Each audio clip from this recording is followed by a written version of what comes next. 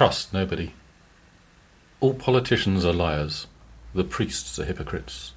Those estate agents sell boxes to meet their sales targets.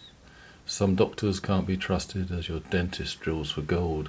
The copper's lot is valuable, sells ready to be sold. Kick the state aid scroungers, the devious thieves of pounds.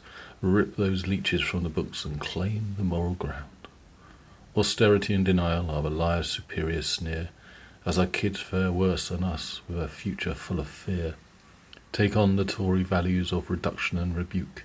Give those holders of our fate a grip they'll not reduce. And in a year we will hear the sound of 10 years gone. The birthing screams of austerity will be the loudest ones.